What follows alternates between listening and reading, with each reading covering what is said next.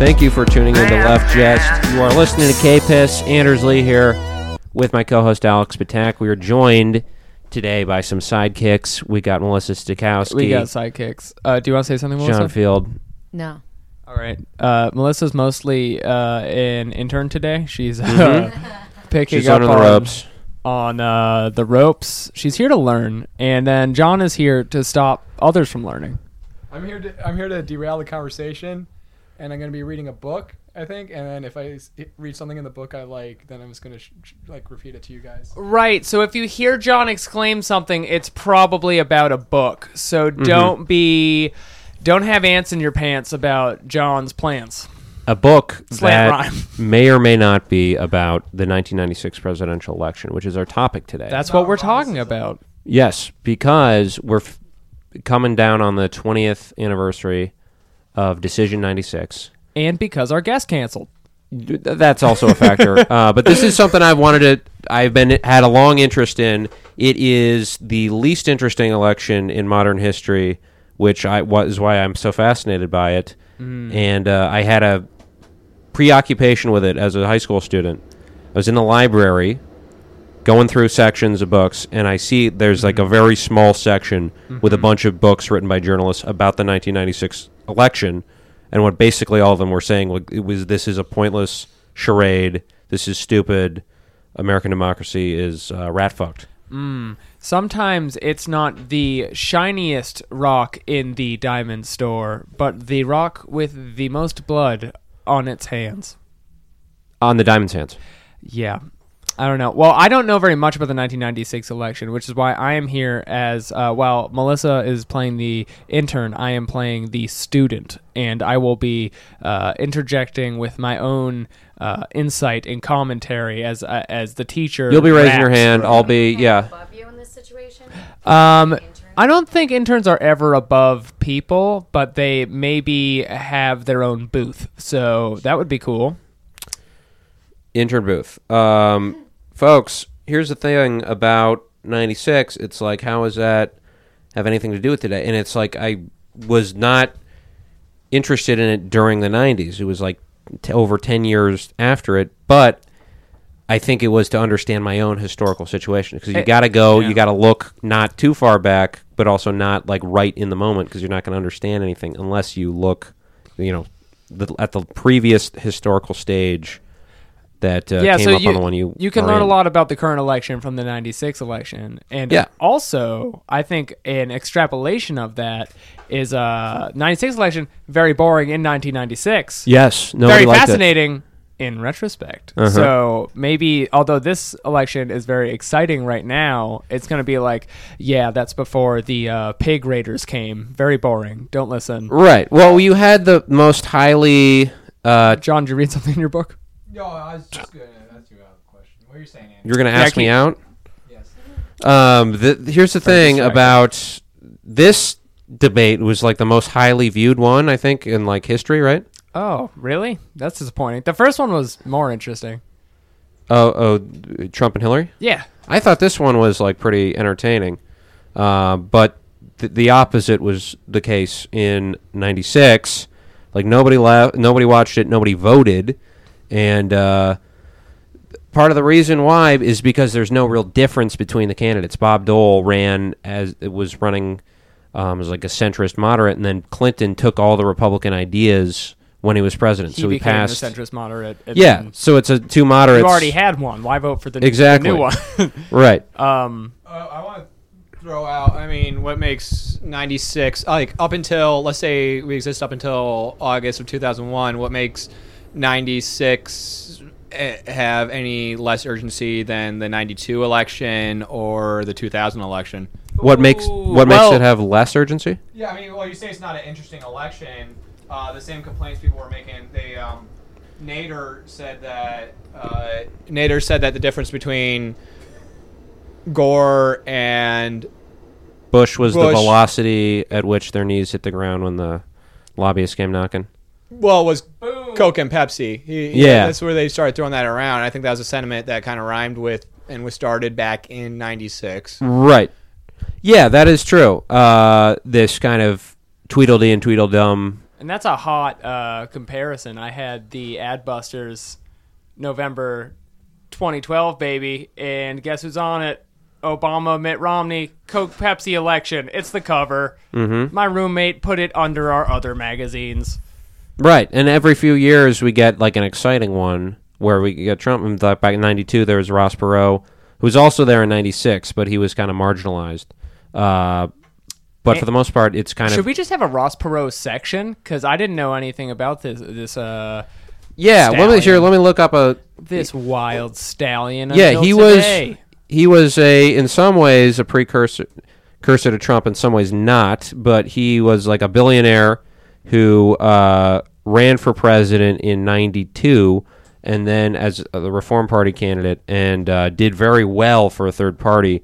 Then ran again in '96 and was excluded from the debate without any justification. They just kind of said no to him, even though he Hollywood qualified. said no. Exactly. But he's a funny dude, and he got into a debate with Al Gore on CNN. You hear about this, the NAFTA debate? Recently? No, this is back in... They were trying to pass NAFTA. We're going to need a lot of dates going around. This is 1993. He gets in a debate with Al Gore. They go on Larry King, and they both... And Ross Perot is famous for like his graphs and stuff. Uh-huh. Like this is before, internet or whatever. So he carries around just a suitcase filled with like graphs, basically showing like how many jobs we're going to lose or whatever. And then Al Gore actually came as kind of a joke to kind of troll him, brought his own like graphs and stuff. Yeah, I think of Al Gore as the graphs guy from the Inconvenient Truth graph. I like to think he just stole the graphs. Right?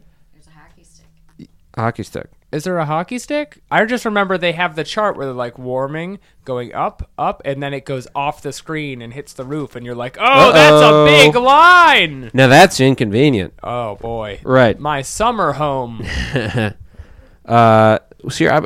hard to find stuff from him from '96, but here, this is him this is kind of like a famous clip of him from '92 at the debate they had there. And this is between Bill Clinton and President George H.W. Bush. Yes, I'd like to direct my question to Mr. Perot. What will you do as president to open foreign markets to fair competition from American business and to stop unfair competition here at home from foreign countries so that we can bring jobs back to the United States? That's right at the top of my agenda. We've shipped millions of jobs overseas. And we have a strange situation because we have a process in Washington where after you've served for a while, you cash in, become a foreign lobbyist, make $30,000 a month, then take a leave, work on presidential campaigns, make sure you got good contacts, and then go back out. Now, if you just want to get down to brass tacks, first thing you ought to do is get all these folks who've got these one-way trade agreements that we've negotiated over the years and say, fellas, we'll take the same deal we gave you. And they'll gridlock right at that point because, for example, we've got international competitors who simply could not unload their cars off the ships if they had to comply. You see, if it was a two-way street, just couldn't do it. We have got to stop sending jobs overseas. To those of you in the audience who are business people, pretty simple. If you're paying $12, $13, $14 an hour for factory workers, and you can move your factory south of the border, pay $1 an hour for labor, hire a young 25, that's assuming you've been in business for a long time, you've got a mature workforce. Pay $1 an hour for your labor, have no health care, that's the most expensive single element in making a car, have no environmental controls, no pollution controls, and no retirement, and you don't care about anything but making money, there will be a giant sucking sound going south.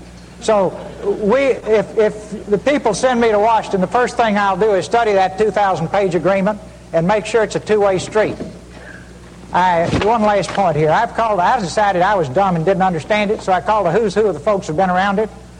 And I said, why won't everybody go south? They said, we'll be disruptive. I said, for how long? I finally got them up for 12 to 15 years. And I said, well, how does it stop being disruptive? And that is when their jobs come up from $1 an hour to $6 an hour and ours go down to $6 an hour, then it's leveled again. But in the meantime, you've wrecked the country with these kinds of deals. That is Ross Perot speaking in 1992. His famous giant sucking sound quote. Oh, yes. That we all know. We have the shirts. My question, are any of the graphs subtitles for the things he says that he brings around with him? He is... I don't know if... I think his subtitles, if he wrote them, would be even more confusing. They just be other graphs. Yeah, and just like Hot little take. Texan His colloquialisms. voice is funny. He is. Very funny man to laugh at. And that's why here at Left Jest, we really appreciate his arguing against NAFTA. Now, what was Al Gore's counterpoint? Basically, he was saying, no, NAFTA is going to create more jobs. So we're going to, lose some jobs, but we're going to open up the whole thing. I'm getting excited. Yeah. It's going to be I a hope giant... NAFTA brings jobs. I hope so, too. Maybe it's like a 30-year thing, so, the first 20 years doesn't go so well, exploits a lot of people, and then we just see this harmony in the global economy. Yeah, it's the... I really have a knee-jerk to it, and a lot of people do, where we see all the jobs gone and the... Mexican economy destroyed, but Sure. we aren't seeing the big picture because we're millennial idiots. Right. That's the thing we keep forgetting. We got our virtual reality glasses on, right, zoomed in. We're where's the almond milk? Hello, where's the almond milk? Not coming from Mexico, and there's no almonds down there. No, so we can't see the benefits to it. A lot of people didn't see the benefits to it back then. What party was he running under, by the way? Reform Party. So I think, he invented his own. Well, it's an interesting. Of that before. They kind of folded, but they actually nominated, or Trump ran for the Reform Party nomination in the year 2000. And they had a lot of smaller success. I think off the top of my head, probably the biggest name was Jesse Ventura. Became governor underneath that banner. He was kind of the Minnesota offshoot.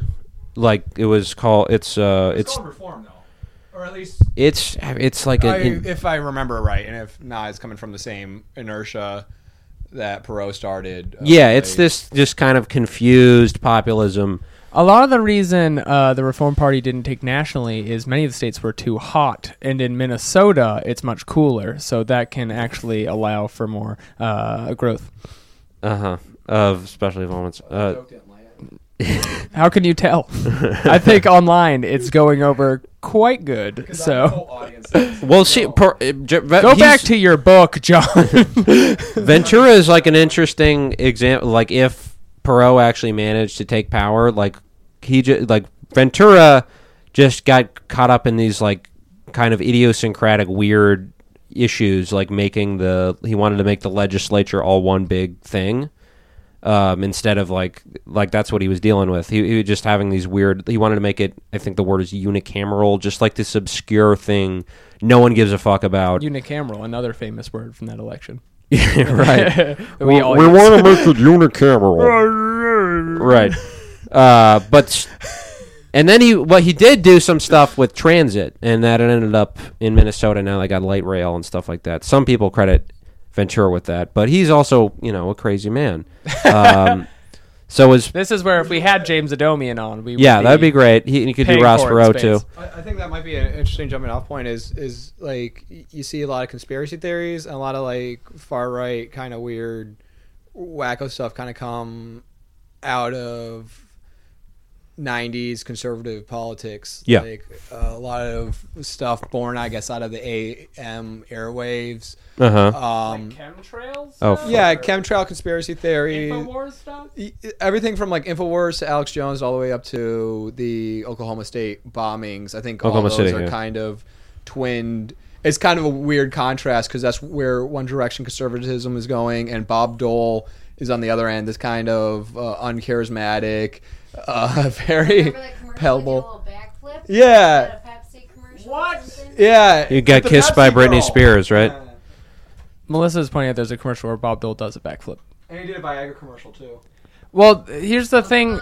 Charisma. I still just think of the Fruit when I hear his name, Right. which is really sad if he was on TV doing backflips and still doesn't have the name recognition. And taking 20 years boner later. medicine. This guy. Yeah. Out the, of control. the commercial's just a live feed of him taking Viagra and slowly getting hard. You're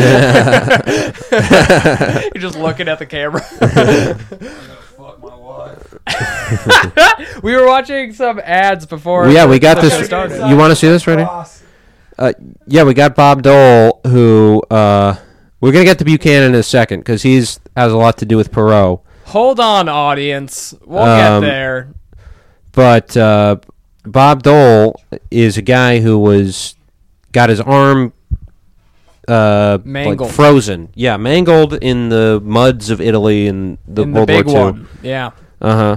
We were watching this ad earlier where it's Why am I just getting this? just his wife saying nice things about him, Right. but they aired it on television.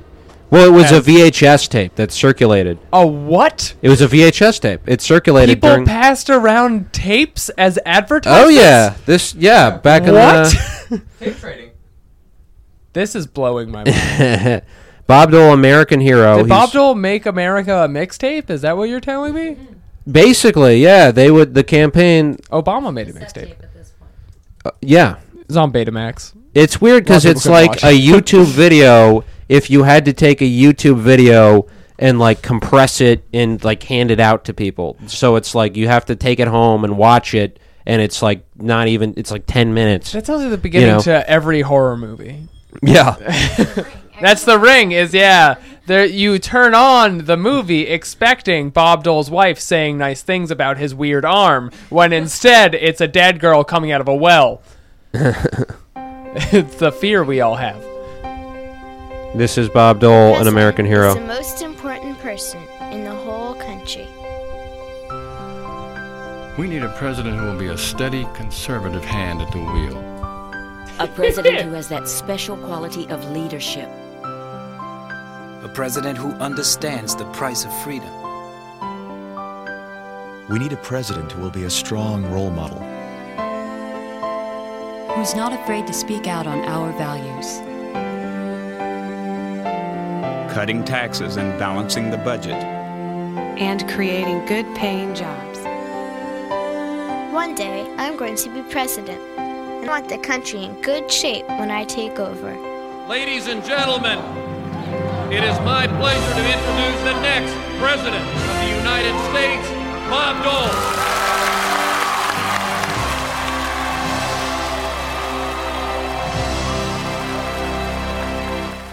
Why did I fall in love with Bob Dole? Well, it didn't hurt that he was the most handsome and strongest man I'd ever met, and probably the funniest. The number one way to balance the budget, Arkansas. Sell it.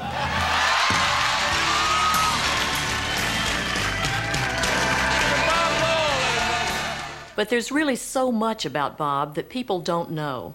His story is really the American story. Triumph over adversity, love of family, commitment to a core set of beliefs that have been tested in the toughest situations imaginable.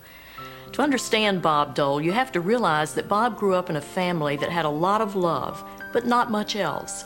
For a long time, I didn't know this, but for years during the Great Depression and the Dust Bowl days, his entire family lived in the basement of their little house on Maple Street and rented out the upstairs so that they could make ends meet. His mom and dad, Bob, his brother Kenny, and his two sisters, Gloria and Norma Jean. And you have to understand what Bob was like before the war. Athletics was such a big part of his life. He was a football and basketball star, but also loved to run. And though he wasn't a great runner naturally, he worked at it until he set the local record in the half mile. That same kind of dedication and discipline has been evident his entire life.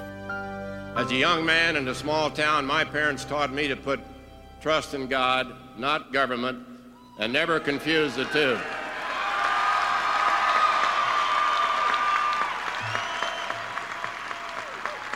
Something else I learned the hard way. Yeah, that's Bob Dole from I've never been 1996. more amped up. Oh my god! Than I am right I now. want to punch a fucking wall. Yeah, I mean, don't, because we're paying. I for might this hurt my valuable arm. studio space. I might hurt my arm if they'll get. And no one will vote for the freak with one arm. That's what we learned. Well, and that's the thing too. Is he something else interesting about him? Is he? Fuck, let me get the right input here. Guy carries around a pen all the time. I think he still carries around a pen, and it is because his arm is paralyzed, and so he just puts a pen in it. And he'll like go on to talk. He's just like walking around all the time with a fucking pen in his hand that can't move. Yeah, just so people don't try to shake it and stuff. Oh, yeah. I thought it was like, don't ask me to sign something because I can't. That's probably happened to him. Somebody's been like, sign my baby, and he was like, I can't. I ain't got the time for that. Right. Or maybe he just takes it out with his other operable hand. Yeah, if he's a real comedian, he probably needs it to write down his bits. Yeah, he was known as being like a wisecracking dude. His wife thinks he's hilarious. What did she say? The funniest, best looking. And strongest man she's ever seen. Physically, mentally. You can't see it in the video now, but it's actually condensed muscle strength a la Bruce Lee, where if you get flexibility to the right levels, your punches carry far more than they would with the brute strength of some street tough. That's Russell Kansas strong right there. Yeah, you guys got to see that video because there's a lot happening besides the audio going on. A lot of nudity. A lot of cornfields. You should read the URL. Oh, what is it? You should read the URL out loud so people could look it up. Oh, well, mediaburn.org. If you Google, found this YouTube video, like name the number string. It's not on YouTube. It's on this. Yeah, you anyway, can't find this shit on YouTube, dog. Point is, he didn't win, and I think it's too revolutionary. Well, that's the thing about back then.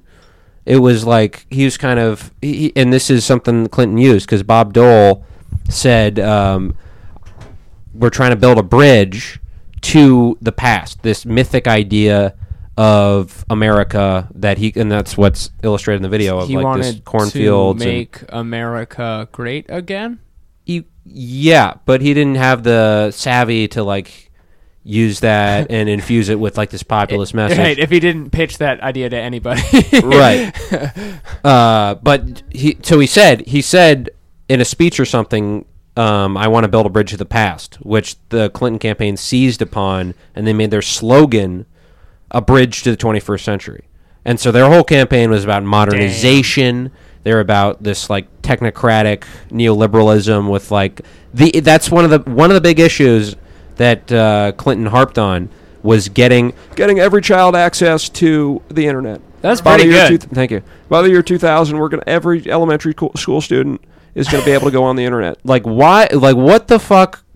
Like candidate would say that today? Like we want, I guess, broadband, but it's still like giving 8-year-olds access to like, we need an iPad in every classroom. The internet was like this like encyclopedia of knowledge. They weren't like porn. Right. Yeah. Well, there was porn, but only if you were a real master hacker. Right. Yeah. What do you find incredulous about it? The fact that it's like a large public project, or one that just exposes kids to the internet? It's quite. I thought Anders' point was that it was totally co-opting the conservative narrative.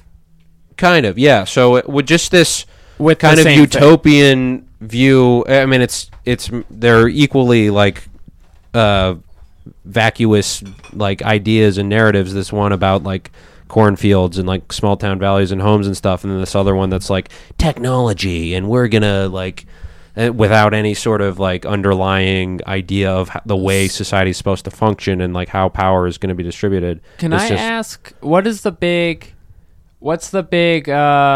topic 96? What's their ISIS that they can't? The deficit.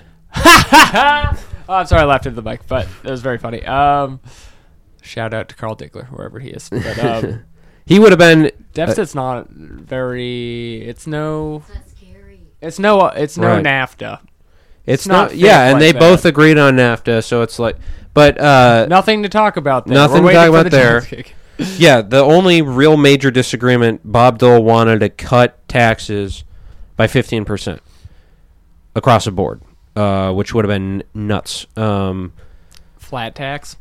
No, he didn't even want to go that far. Just lower I guess, it for yeah, just lower it for everybody. It would have been like just kind of. It's a stupid idea.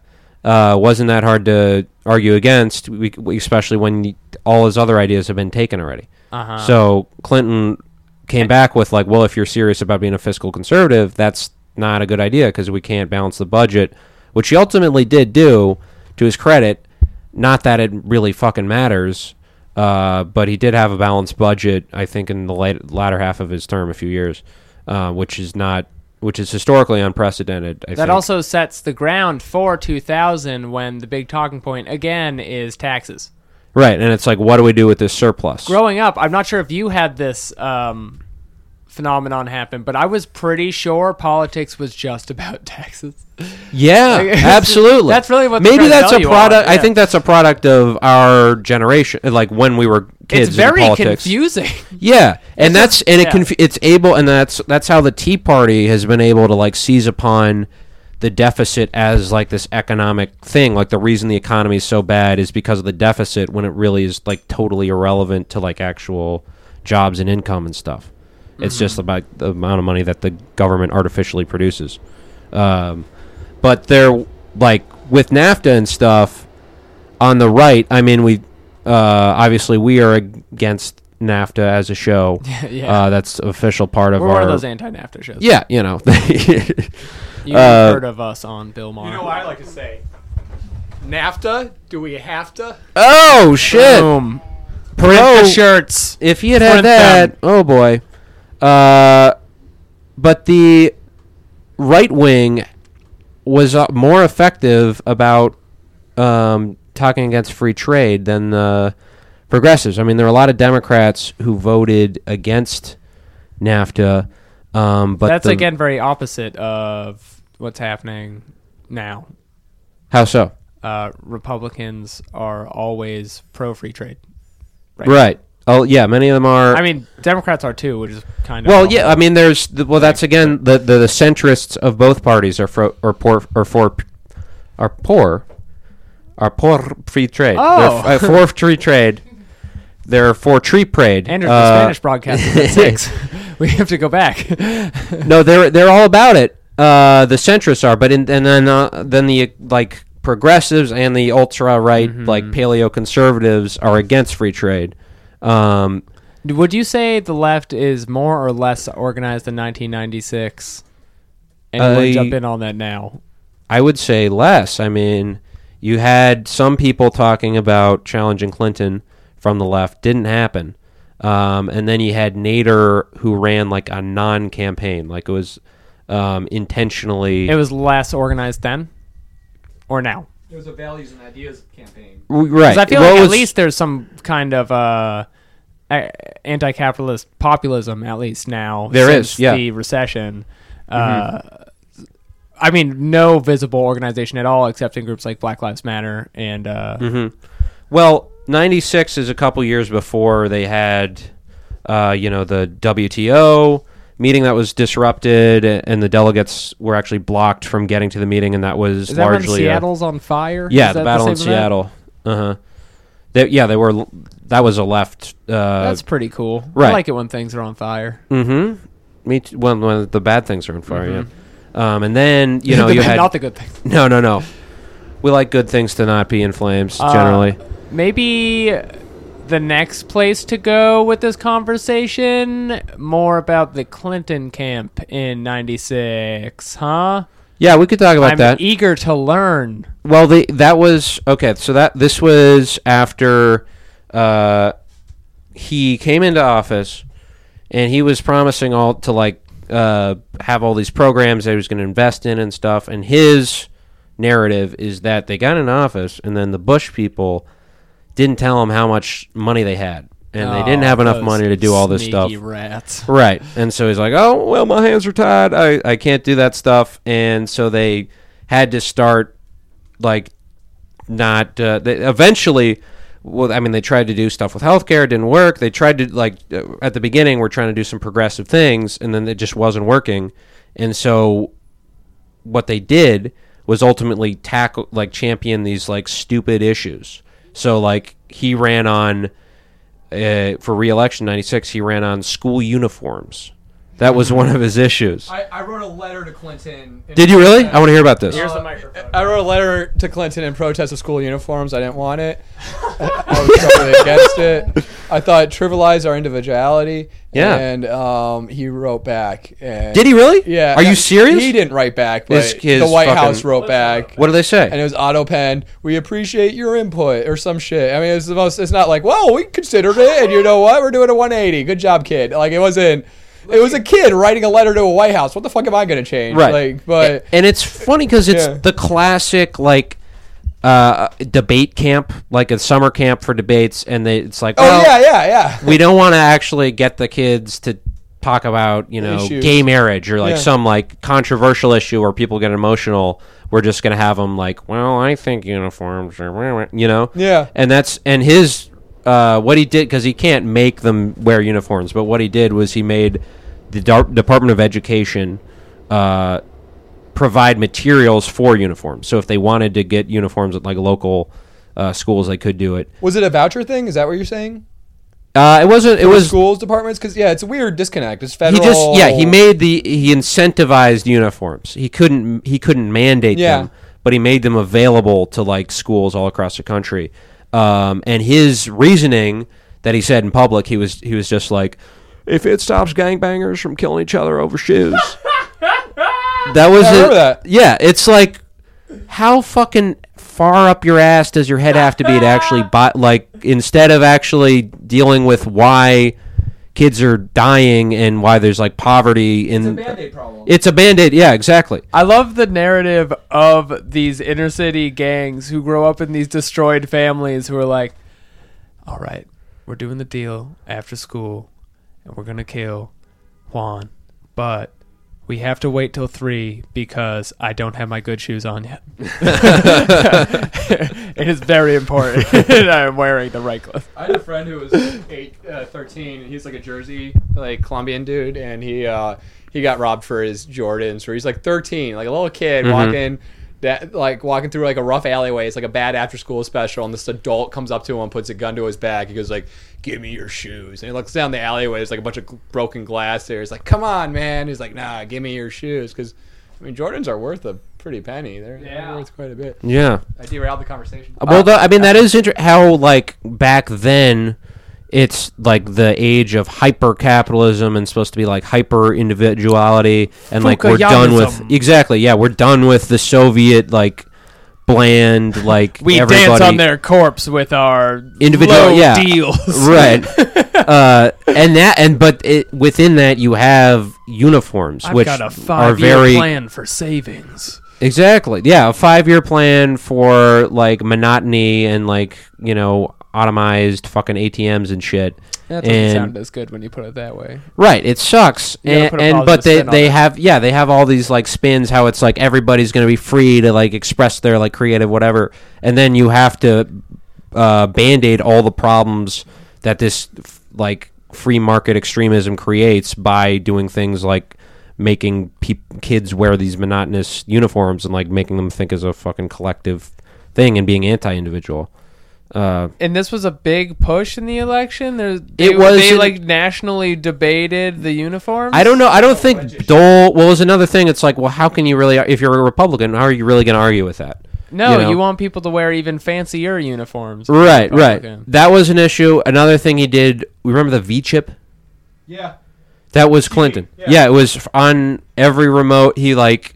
I've heard a lot of comedians talking about the V chip. You can explain it? No, explain it. Well, okay, so it's basically parental controls built into the computer, and I remember we didn't even have cable, but our family remote had a button that said V-chip, and you press it, and it it didn't actually work. I don't think a lot of them really worked, but it was supposed to prevent kids from seeing like boobs and the F word and stuff. It's the vagina chip. That's the no vagina. Yeah, they don't want to say. Yeah, they never said what it stood for. It was just the V chip, the virginity chip, that saved our virgins. I bet keep I them could pure. See that being, it's probably virtual chip or something shitty like that. Yeah, but he had that, and then that was basically it. I mean, he was talking about like, let's keep this progress going. And Could you do a scene for me of Bill Clinton telling a child to get into their uniform? I understand why you don't want to wear it when I was your age.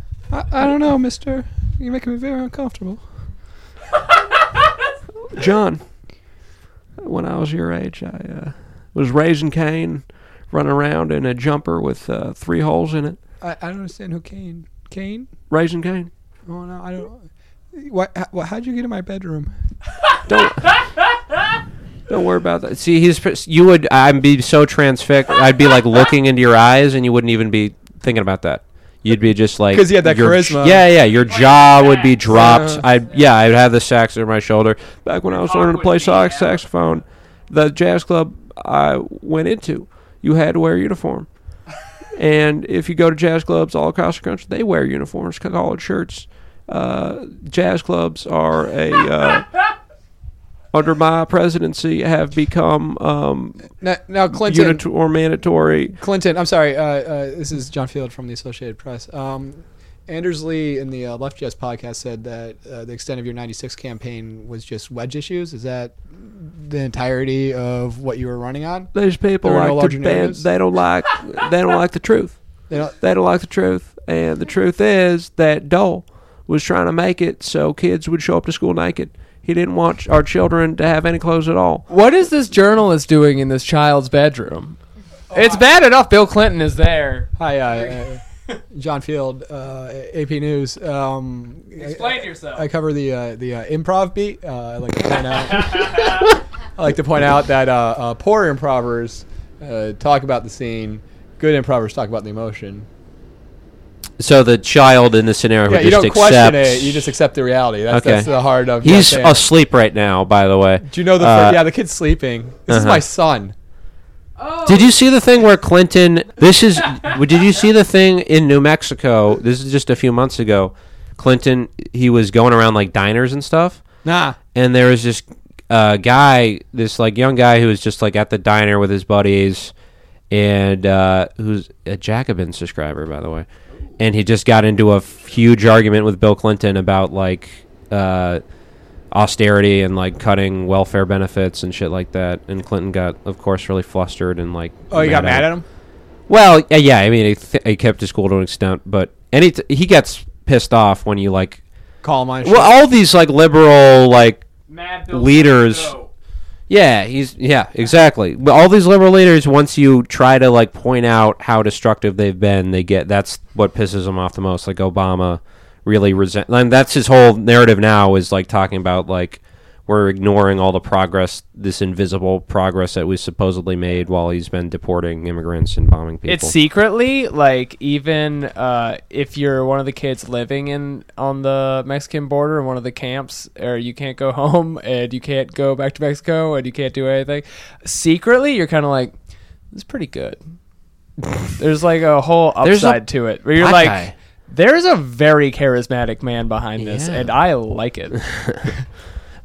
His wife is fit, and she wants me to be fit. She's got great arms. She's much better than the men who come out at night in the camps. Oh, God. Not responsible for them at all. So here, Clinton ran. He ran a primary. What's that? He ran a primary? Yeah, that's the right word for it, right? Against Lyndon LaRouche, the crazy conspiracy theorist. Oh, yeah. I mean, he didn't actually have to. But he didn't do anything. That was an exhibition primary. Yes, LaRouche. That's just for fun. Is a crazy. You can explain LaRouche, right, John? John, you're back in. He ran. Lyndon LaRouche ran for. I'll bring my microphone next time, and that way I could really derail the conversation. You haven't added anything. Let's hear a woman's perspective. You had a thing about. You remember '96, right? I remember a little bit.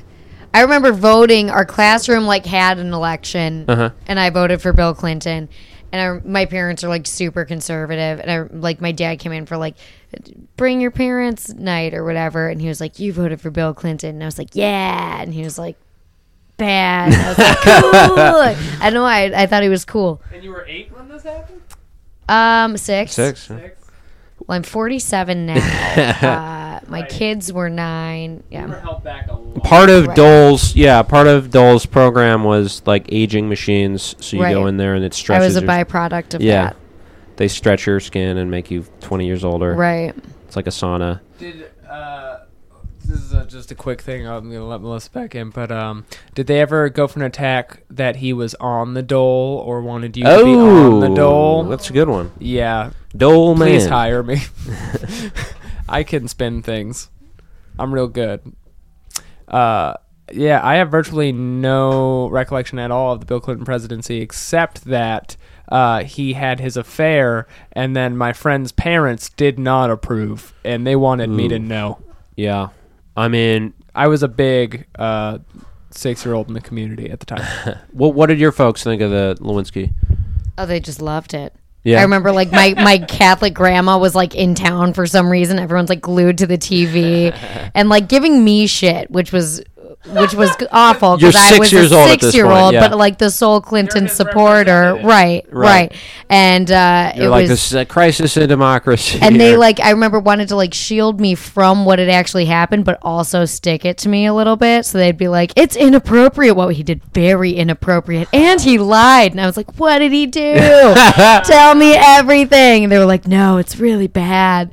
But like, and being in Catholic school at the time, it was like also very difficult because they literally couldn't teach us what was happening in the news, kind of. I was also in Catholic school. Yeah, it was really difficult for them, but we had uniforms. we did have uniforms. Yeah, They didn't even mention it in my school. It was like I guess Baptist.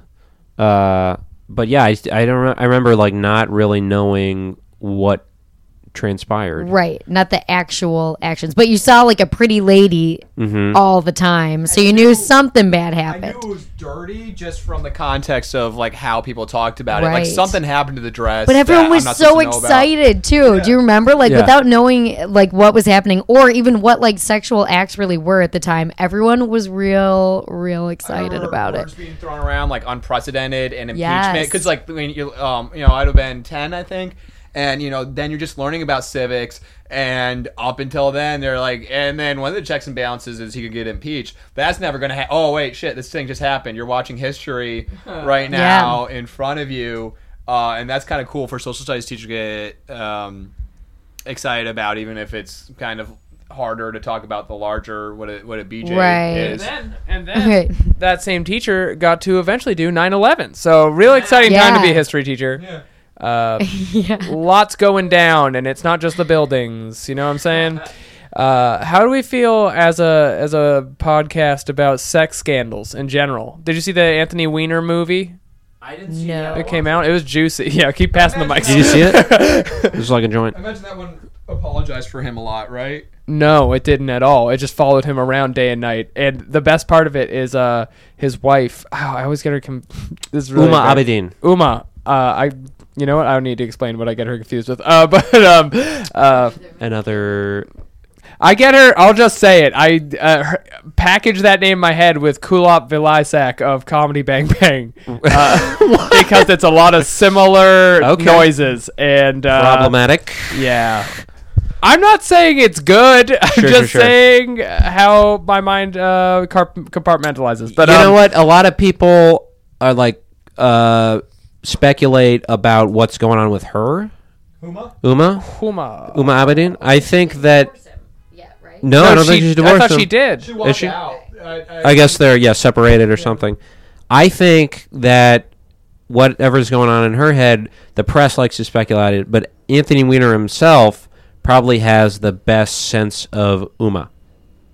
Yeah, the thing is, he just keeps making. It's the those first mistakes. clean Anthony Weiner joke in Uh-huh. recorded history. Just to point that out. Oh, I totally even missed the It joke. went over your head? Yeah. I'm really here to learn, and so my mind is a blank slate. But the thing about Anthony Weiner is you want to give him the pass for the one time because he was such a good politician, but then he kept doing it again and again and again. He's still doing it as far as I know. Underage children too. Well, he had one. He had a baby in a picture that he was comparing his penis to the size of the baby.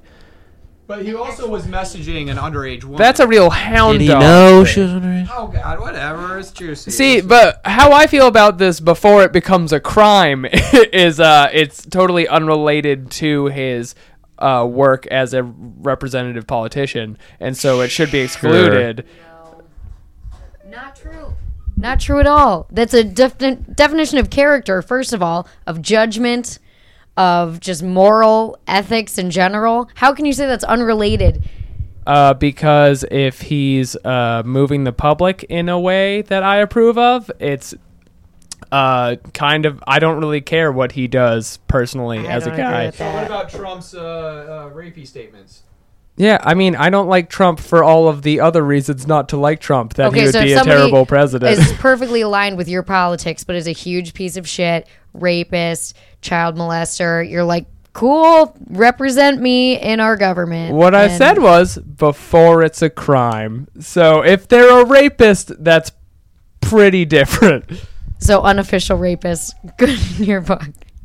No, that's not the same. Having an affair does not make you a rapist. Assaulter or sexual harassers, anything like that, you're fine with. No, well, he didn't do any of those things, though. He was just an adulterer. I thought there was actual... wasn't he sending photos to underage girls? That's a crime, isn't it? Or no? I didn't hear underage girls until this time. I've been operating with the understanding that these are all extramarital affairs. Anthony Weiner? Yeah. Yeah. Obviously, when you have, like... Well, I think this... pedophilia and stuff, that's a different issue. Sure. But I think this is... the underlying issue is why the problem with representative democracy is that we can't depend on... We can't give somebody that much power and expect them to not abuse it in whatever way. That's why we need direct...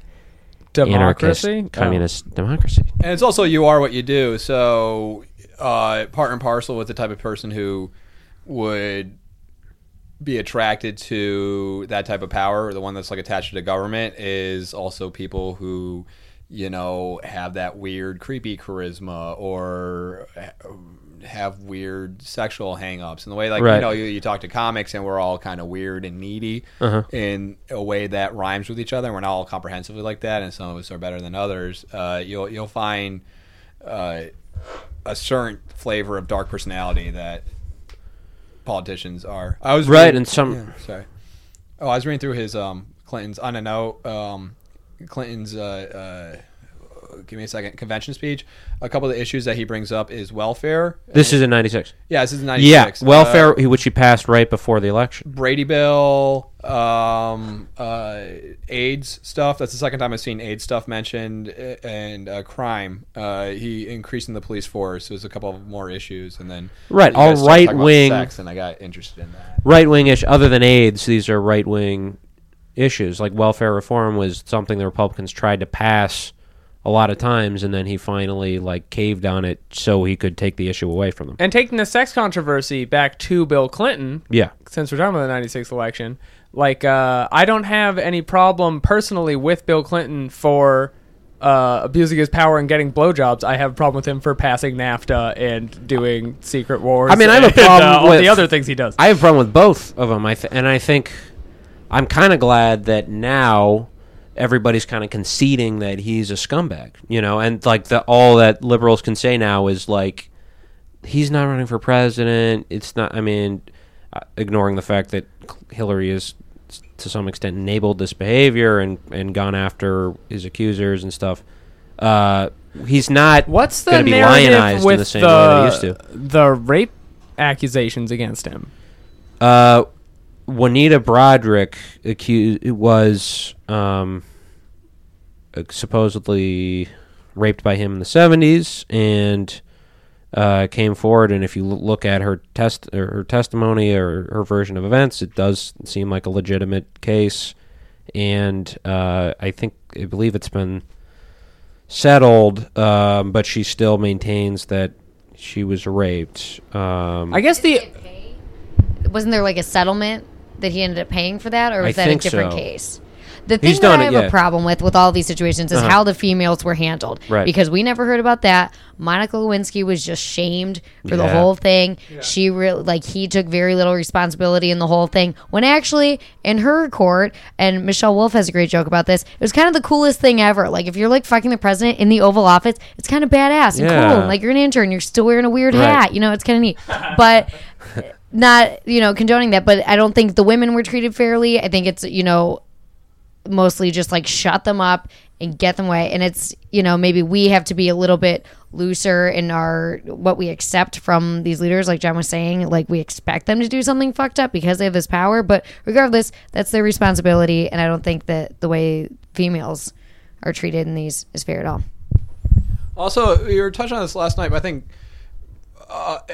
you disagree with me, Alex, and it's kind of, I have to be really careful how I word it, but I think presidents, I'm not being too much of an old fogey by saying a president sets the tone of a nation, how a president, yeah, how a president talks and how a president behaves, it kind of hangs over the culture in a bigger way. So, which is why we shouldn't have presidents. IMO. All right. In the meantime, we have the reality that's in front of us. So I think it's not asking too much that a president have character or act in a way that's not predatory towards other people. Because, let's say, hypothetically, I have a kid and he's growing up and the leader of the free world, the most important job in the world, the thing, the ultimate warrior leader guy is acting in a really shitty way towards a cute 23-year-old. You can't, it's not too conservative or too much of a school marm or clutching pearls to say is that's kind of a shitty position. That's not a good thing to have hanging over the country. So sure, there's cultural ramifications from the president being a dirtbag, but also I don't think it's unreasonable to be saying what Andrews is saying, which maybe that's why we shouldn't have presidents. Maybe we should be more vocally advocating for new ways to govern. Well, we're all doing that, but in the meantime... Are we? I've never heard anyone I hang out with say that until Andrews said it just now. I talk about undermining democracy all the time and burning down museums. I think you talk a lot about burning down museums, which I love and appreciate because it really scares people. But I'm right. The conversation and actual push for a better alternative can't begin until you can even say it out loud and talk about what it would be. We tried talking about it last week, where I brought it up and I said after the revolution, what's that democracy going to look like? And then I think the conversation kind of got shut down where it's just well, what revolution? And so, we always want to have the conversation, but then comes the liberal traffic stop or far right, one more time, far left traffic stop. Take it again? Yeah. Take it again. All right, stop. We're going to have to start this podcast over. I'm sorry. All right, so then what's that... All right, then let's just skip to that conversation. Is what's ideal for post-revolutionary, post-big break, next wave of democracy? What's the better way of doing democracy? The episode we were going to do this week, before the guest couldn't make it, is we were talking about the Kurdish struggle because there's these revolutionary segments in that area that are essentially having an exercise in direct democracy. So armed guards fighting the war in Syria and Turkey, while also just essentially organizing through a collection of, for lack of a better word, Soviets, a united front of Soviets. So again, I'm not an ace exactly on this topic either, but that's happening now. They're governing themselves. I don't know how that would work on a macro scale because America is huge. So I don't know where you guys maybe fall in terms of a world government. What do you think about that? Ooh, that's a tough question. Maybe that could just be its own episode or something. Yeah. But the wrestling thing. The wrestling thing. The very dangerous to fall into a whole abyss of wrestling things real quick. We're teetering on it. Hulk Hogan went from the WWF at the time to WCW. The World Environmental. Yeah, we talked about wrestling the entire walk over here, and Anders looked very alienated. It was sad. It's hard to be in comedy and not watch wrestling or play video games, but that's our real struggle here. Yeah. Yeah, it's a rough. Melissa's got the results. I don't know. Okay, so we kind of have our own circle jerk going on with me, Anders, and John here, and we've done another episode. Anders and I did an episode on dual power and having a democratized military and the power of democracy directly. Mm-hmm. And so we've all talked about it, but you know who hasn't is Melissa. What's your utopian vision? Yeah, do you have like anything you ever think about in that way, like alternative government structures or anything? No, but like now I'm thinking about it. I don't know. Can we all just live on a commune of some type? Yeah. Would that be fun? Would you want to be around hippies? How big of a commune? I'm a bit of a hippie. Oh. Everyone would be in it, so it would be like. So yeah, everyone would be hippies. I don't know. I think it would be cool to have some control over where our food comes from. That's something I think about a lot. I don't know if that relates to it. I haven't really thought about government in that kind of way. I think it would be nice to have like a group of people, so maybe it's not just one massive ego running everything. Because I think, like we were talking about, that power can go awry very quickly. What is an ideal? What does a Tuesday look like in your utopia, from waking up to going to sleep? Ooh. Oh my God, not working. Yeah. Definitely not working. Well, when did jobs come about? That's one thing. Like, when was it the point in our culture where it's like, okay, I make this thing and you make this thing and we trade and like we just don't deal with anything. And then someone was like, no, like money and job. Like, that was a switch a long time ago, and I think that's fucked up. Right. So not working, not having a job is huge. I don't like swimming of some sort. I definitely want to go swimming. Yeah, probably something in a micro. Everybody has to go swimming. Yeah, that's. I want to watch TV for sure, and I want to eat steak. Definitely, there's going to be a lot of steak in my utopia. And you still want to, do comedy and things. Yeah, that you I was get going to fulfillment say something out of. in a microphone for me, and everybody gets to do their thing that they like. Right. Unless it interferes with my thing, then like also like everybody has to focus on me. That's for sure. Right. Alyssa with a heart. Definitely Stikowski not. stand. No. Yeah, I mean, I guess to summarize, I think that we would agree that we're not at a stage where we can totally disregard the president and what they do and who they are as a person and stuff. Obviously not. But. Right. But we can start thinking about like why this is a problem that we have, that so much depends on this one person, and 96 is relevant in the sense that we're tying it all back in. Hold on to your fucking Bring it in full circle. Decision 96 was not a real decision because we got stuck in by making it all about these like this small clique of people and having everything micro focused on them. It seems stupid, but it's also like, well, sometimes these things that they do in their personal, like their blowjobs and all this stuff, has global ramifications, and that shouldn't be the case anymore. And we have to like examine that. And it's an extra good example of bourgeois democracy where you're voting, but you don't really have a choice. Right. Can I say one thing? Yes, please. I think I just figured out, okay, what if like everybody, like there was an old person and like a not so old person and like a young person and like a poor person and a rich person. So you would get like a lot of demographics covered, and they were just like a group, and everybody would vote and you'd have like a representative. So at least then you were like picking for your group or something like that. And like a lady and a guy. Would that make sense? One person? No. It'd be like a group of like, I mean, then you'd have to decide what groups are represented, and that would be a whole big thing. But what if it was a group of like 5 to 10 people? So everybody was like, in the mix a little bit more. I would vouch for localized direct democracy over a big panel like that. I think that makes a lot more sense. Because like who's gonna be our poor person is a vote you're doing. What about Bags Joe? He's got bags for legs. He represents everyone who likes bags.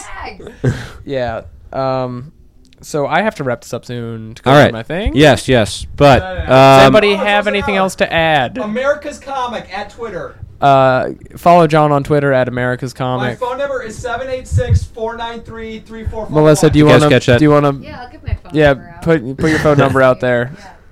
I'll give my Twitter. It's at @M_STOKS. Okay. And we are left just vote Bob Dole and Jack Kemp in 1996, A Better America. Thank you for tuning in to Left Jest. We'll be back next week. Left Jest!